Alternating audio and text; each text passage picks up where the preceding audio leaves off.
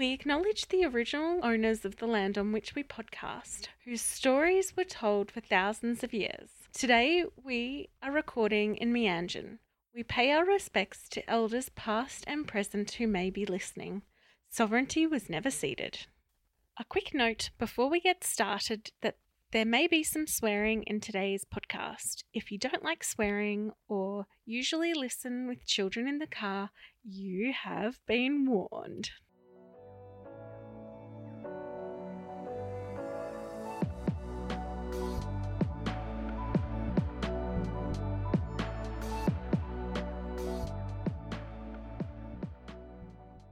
You're listening to What in the NDIS Now, a podcast where I, Hannah Redford, and my friend Sam Rosenbaum interview participants and providers about all things NDIS. Hey Anna, how you going? Good! That's good. I'm so excited to get into this topic. Yes, it is a big topic, a confusing topic, and a sometimes very complex topic. But let's tell the people what our topic is. We are talking about the differences between how your plan is managed or how it is built, essentially. The funding model. The funding model. Yeah. So there's three types. Yeah. Right? So the first type is NDIA managed, then there's plan managed and self-managed. Yeah. So, Sam, do you want to start off by talking a little bit about what it means to be NDIA managed? Yeah, so NDIA managed, or agency managed as it's commonly referred to, is where all your funding is managed by the agency and you can only use registered NDIS providers to provide those services.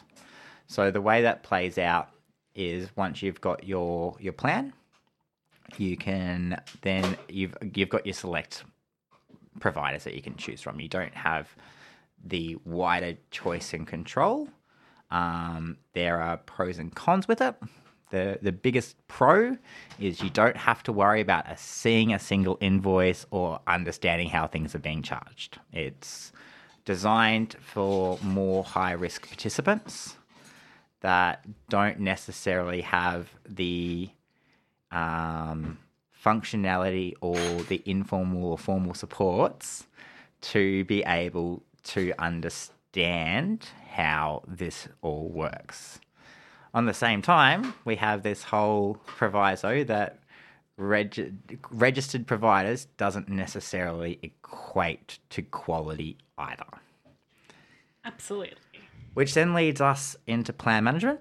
Right. Which gives you more flexibility in who you can use.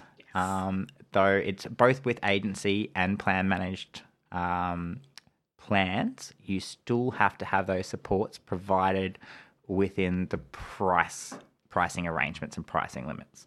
So that means that your providers that you're using for core supports, capacity building, or some of the capital items, they have to follow the requirements of the price PAPL, or the pricing arrangements and pricing limits. You don't have to have registered providers.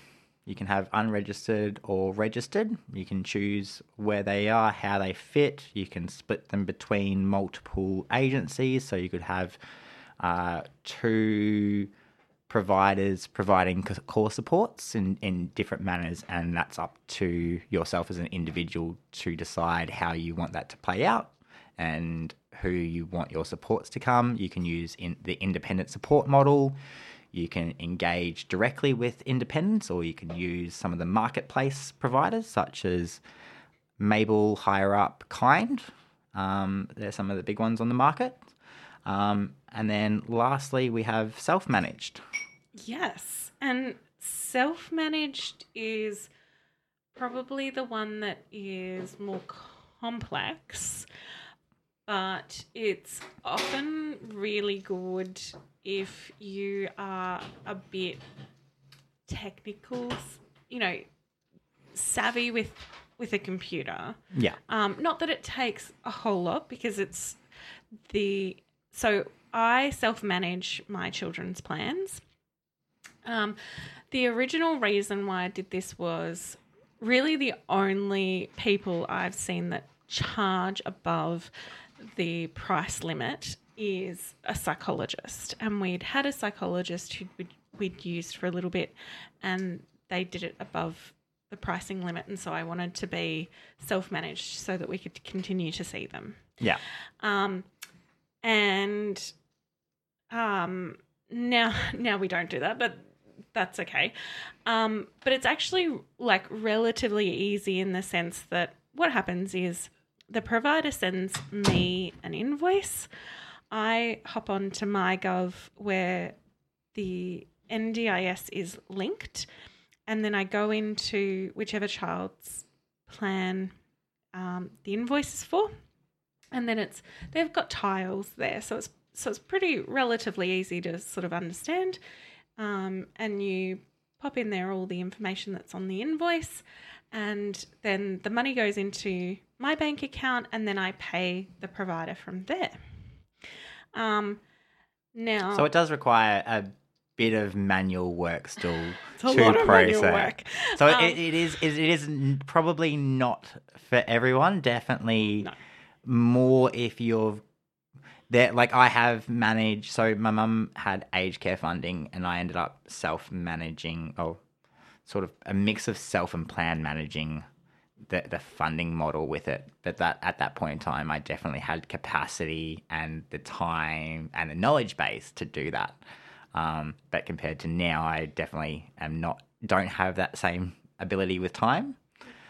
So each of the models have a pros and cons. Yeah. And so one of the cons I find with it is a time thing, but also a bit of a /ADHD thing where I go, oh yes, I must do that. And then I forget 2 seconds later, and then it's been like a week and the provider is like, yo, where's my money? And I'm like, oh shit. And so, thankfully all the providers we've used have been super understanding that I sometimes suck at putting the invoices in. And it's not about me keeping the money. It's just I forget to even like log on and put them in. And then I've got the problem of, oh shit, I've got a backup of invoices to put in, and then it's a huge job. Yeah, because you've got to claim that, wait for the money to come into your bank account, and then work out which of those bills you actually put through in the first place to pay that money out. Yep. So that's where a plan manager comes in quite handy. You still get you lose the ability to pay more than the pricing arrangements. Yeah. But you trade that for not manually lodging the claims and record keeping and that negotiation away from yourself, essentially. So plan managers have a couple of requirements that they have to maintain, including understanding how you want your funding to be paid, what services you're wanting to get, so then they can help support and they play a big function in budgeting. Well, they should. Yes, but they should. Sometimes they don't. And I've definitely seen plan managers fall at that point. Yeah, and it comes down to the initial engagement conversations. Yeah. And some do that really, really well, and some do that horribly poorly. Right. Or not at all, and still charge the money for it. Absolutely. Which I think is very terrible, and it's an oversight from plan managers if they're not looking very heavily at when they're engaging with a participant, understanding that participant's needs, understanding that participant's situation, and understanding the flowing or support requirements and whether or not that can be funded within the plan in the first place. So I see a lot of plan managers that sort of have these conversations or have a small conversation and then charge the initial fee for it, but later down the track haven't quite understood or helped the participant and their supports understand what's the reality of the plan and how that money plays out over the 1 year, 2 year, 3 year sort of plan. Because especially when you start looking at 3-year plans, it's budgeting becomes more and more important. Absolutely. Because if you're spending more than 33.33 recurring % of your funding in a year, that's not going to support the 3-year plan. Right. You're going to be going to overspend. At the same time, underutilization becomes a problem as well, meaning that you're not utilizing the funding that you've got available to its effectiveness. So it's a big conversation that goes on within the plan management world on underutilization and utilization. Yeah. So how does someone know how their plan is managed? Well, that's a good question. Idealistically, this should be part of the planning conversation that the planner or the LAC have with you and your supports when you're asking for access. This should definitely be one of the first and foremost conversations that happened. Because where the agency makes that decision, you can put input onto how you would like this to happen, but ultimately it is the delegate's decision. And when I say delegate, that's the agency delegate. So it's usually your planner. Sometimes it goes into a whole rigmarole of complex decision-making and delegation of authority that I'm not going to go into today because I won't do that to you all at home. But they risk assess it essentially. So what is the risk of you having your funding self-managed versus plan managed versus agency managed? If there's a high risk of vulnerability or levels of vulnerability, that's more likely that there will be portions or the whole of your plan will be agency managed. Now, where I say portions, the agency does have the ability to split the payments or the core funding into either agency, plan, or self. Yes. And so sometimes what you'll see is something like, just for example's sake, $10,000 is agency managed because they specifically want you to do blah stated thing. And then the next $10,000 is plan managed because of reasons. And then the next $10,000 could be self-managed because of another different set of reasons, right? So typically you might self-manage the consumables part of the core, and then the plan managed part could be for the support backers and stuff like that. So that's why it can even be within the same budget bucket. And then there are some things that so where you find that is if you have a look at the box that says core, at the bottom of that box it says plan managed, self-managed, NDIA managed. So that's where you find it on your plan if you're confused.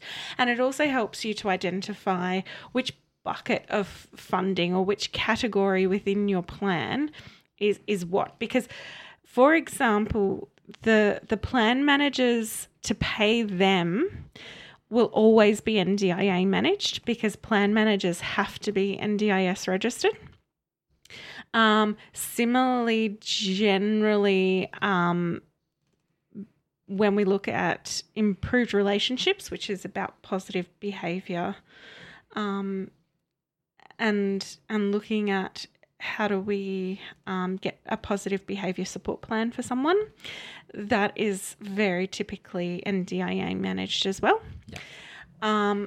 But beyond sort of those, you can choose what you do with the rest of the categories.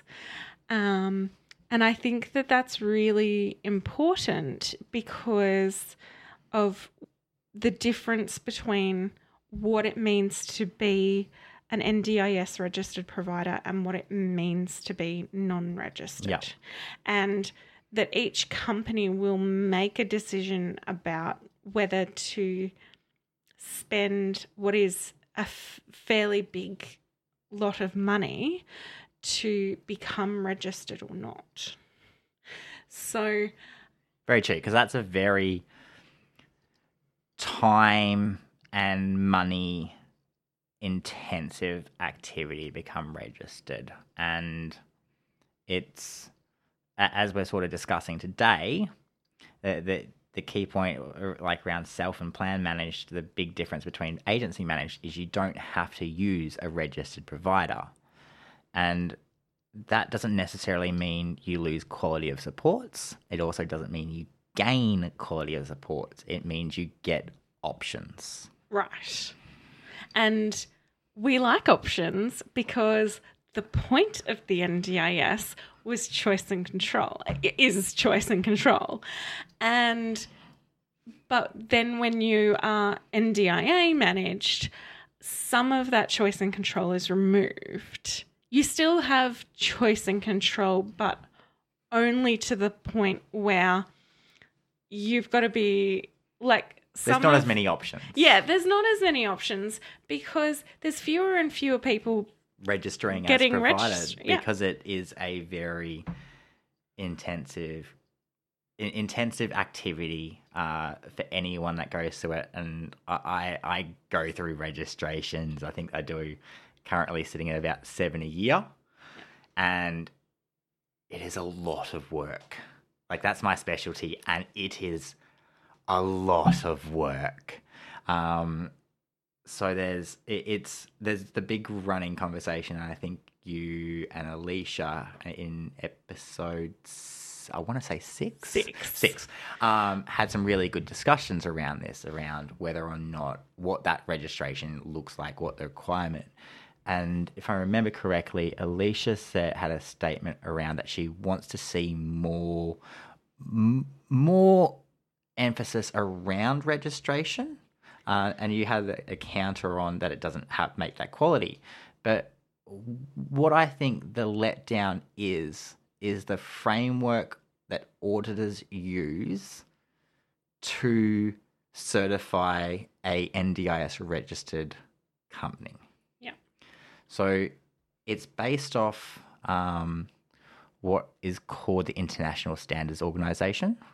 And they've got frameworks for quality management systems, or a QMS. And that's how the agency and the Quality and Safeguards Commission came up with the framework.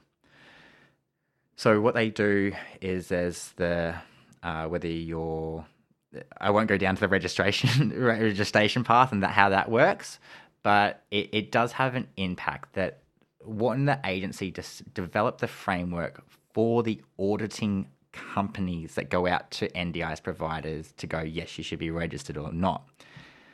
They base it off the quality management framework, but didn't have the same level of scrutiny that's what's in the quality management ISO requirements. So they built their framework around that, but left out quite a lot of key indicators that auditors had to use to gauge metrics around quality. And then they put this quality and safeguards framework in, but didn't have that same rigor. So, for example, the big one that grinds my gears from auditing is there's not the requirement to look at other legislation and laws that impact that. Where in quality ISO quality management systems, there is a requirement to look at all legislation that impacts the business being audited, and they've got to have systems in place to support all of that. Where the NDIS Quality and Safeguards Framework is very much the NDIS Act into itself. So it misses out all the other legislation that goes into supporting or that impacts NDIS providers. And then a lot of people go out, get registered, and they just assume that they're complying with everything they need to. Yeah. But the NDIS is one element of everything that a provider has to do, because there's state-based legislation, there's federal, and then there's bigger picture stuff. So the UN conventions, and yes, the NDIS Act is based off it, but it doesn't have this. It doesn't bring it in the same way. So I think if we went through every company that's got NDIS registered and applied the principles of quality management systems to that company, I think you would see a big number that don't necessarily meet that standard versus the registration standard. And that's definitely on those businesses to really think and go, okay, well, there's this, but there are other elements. Like I've spoken previously on this podcast about the state-based process with worker screening and working with children checks, and the state requirements and the difference of the NDIS Act and registered versus non-registered providers don't align in any way, shape or form. And also there's things like work cover and,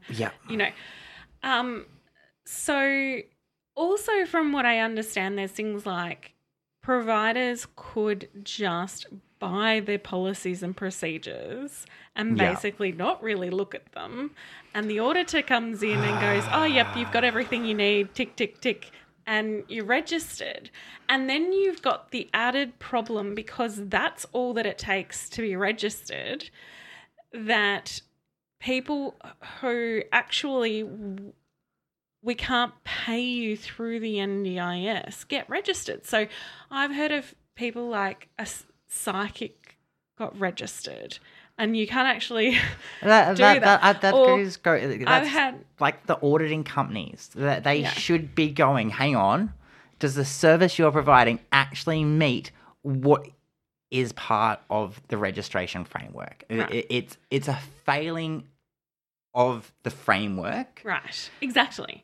And or like I've had a provider that is like, brilliant remedial massage place, and that's not their real name. That was made up. And they get registered, and then they go, oh, except it specifically states in the pricing arrangements and price limits, the PAPL document, that we cannot use the NDIS funding on massage. Yeah. And so it drives me bananas, because then a participant comes to me and says, oh, but they're a registered provider, surely I can use them. And I'm like, that's meaningless, unfortunately. Because registered providers, like you could be a registered provider for core supports, but that does not mean you can be registered for behavioural therapy or implementing behavioural support plans. It doesn't mean that you, just because you've got registration for specialist support coordination, that you can then diverge into providing psychosocial therapies for counselling. That's not what registered means. It means you're registered for a specific group of services that then you can bill directly to the agency. And that's kind of it. Yeah. So this is why, like, I'm very wary of people who say, oh, we just need more people registered. But like you say, no, we actually just need to change the way we register people, or change what auditors are looking at. And that would improve that process. Mm. Because right now, when you look at, registered versus non-registered, people see NDIA registered provider equals quality, and equals qualifications, and equals safe, and that they won't do fraud because they get audited, been registered, and that's just. Or that what they provide they're allowed to, and that just isn't true. And so I get very concerned sometimes when people talk about it, and I've had to spend a lot of time with participants trying to explain to them exactly what, it means to be a registered provider, or what it means to be NDIA managed versus plan managed, and why that, the pros and cons of those for that particular person in that particular scenario. Because absolutely there are scenarios where people need to be NDIA managed and have only NDIA registered providers. There are reasons for that. But again, it doesn't necessarily mean quality and qualifications. No, because when you look at therapies, other professional services, this is possibly one of the most contentious topics when it comes to paying providers on other professional services and therapies. Right. Because it goes into a whole... It's not very clear is the bigger problem. Yes. Because in the pricing arrangements, it goes, you kind of need to have a bachelor or equivalent within the area of service. But just because you've got a bachelor in one area does not mean that you can then go provide services under other professionals for something that you're not qualified for. And then you also need to account for registration. So some professionals have to have professional registration with their relevant bodies. Nursing have to have APRA. Yeah. I hope I'm saying that right, because I get it wrong all the time. Psychologists and social workers need to be registered with their professional bodies. Chiropractors need to have their registration as well.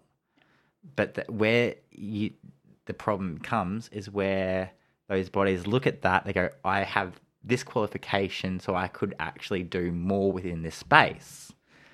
And that's where the big risks to participants, to NDIS participants, comes into play, because it's not as simple as it seems sometimes. And just because someone a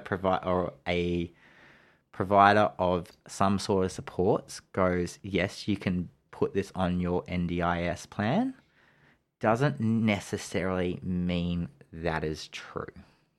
Absolutely. So let's sum it up a little bit. Yeah. And go back to the 3 styles of paying the bills. They are NDIA managed, plan managed, and self-managed. So NDIA managed is the only one where you absolutely have to use registered providers. The other ones you don't, and that's sort of their main advantage. Now, to also just really quickly say that while all plan managers essentially do the same job, every single plan manager does it completely differently. Has different skill sets and knowledge base around it. Right. And so it's always worth having a look at how does this plan manager do it compared to this other one. And just because one plan manager says that they can pay for something in a particular manner does not mean that is the correct way either. Right. Because there are some plan managers that like to say yes and only yes, and that is not always the right answer, as much as we would like to hear it individually. Yeah, exactly. So, the other differences between plan managers are things like, do you need a plan manager that is really technical and has like a flashy app that you can have on your phone and you can see how much is in your plan at any given time? And then versus, do you want someone that just is there and you can get through and call them whenever you want to be able to have a chat to them. Personalized service versus like group of staff that you have to single point of contact versus you just want to have someone to contact. Yeah. There's lots of things, and you need to take your own needs into consideration when you're choosing a plan manager. Absolutely. And make sure that when you're in your planning meeting or review meeting and you're discussing how your plan is going to be managed, please talk to the LAC or the planner and get them to really thoroughly explain it to you and what category is going to be under what type of management, and make sure that it works for you and it's not the LAC or the planner. Yeah, because you've had some real experience where the planner has failed to explain this and had some really big impacts, long-term impacts on the participant and their supports. Yeah. And not understanding the decisions they're making, and then essentially having to paying for some of the stuff out of their own pocket that they could have put the plan, and this is purely because the planner didn't provide thorough understanding around these decisions. So, yeah, short form summary: self-managed. You can choose who you want, pay how you want. No real barrier there. Plan manager is you get to still choose who you want, whether it be registered or unregistered, but you have to be within the pricing arrangements and pricing limits. And agency managed is you have to go with registered, and they've got to pay within the pricing limits as well. So they're the big things. It is flexible in how you choose it. It's just up to you and your support in informal support circles as to what you need from your NDIS plan. But I think this has been a really good conversation, and I hope that people at home didn't get more confused by it. Absolutely. And we will, in coming weeks and episodes, we will be talking to a plan manager and a few different plan managers to talk about, how that specifically works. Yeah. So awesome to talk to you about that. As always, Hannah. Thanks. And thanks for everyone at home for listening. We had a pretty big milestone recently with our numbers. We're over 400 almost listeners. At 500. 500. Yeah. Who knows by the time this episode's actually come off, we might have a bit gone above that. But thank you very much for everyone for listening. We're loving doing this podcast. Yeah. It's fantastic. Yeah, loving it so and loving much. the support. It's great. Yeah, it's really good. Thank you for listening. Please share with people you know. You can email us at whatinthendispod@gmail.com. To contact me, it's hannah@tulipcoordination.com.au. And to contact Sam, it's sam@rosenbaum.consulting. Until next time, as the Green Brothers say, don't forget to be awesome.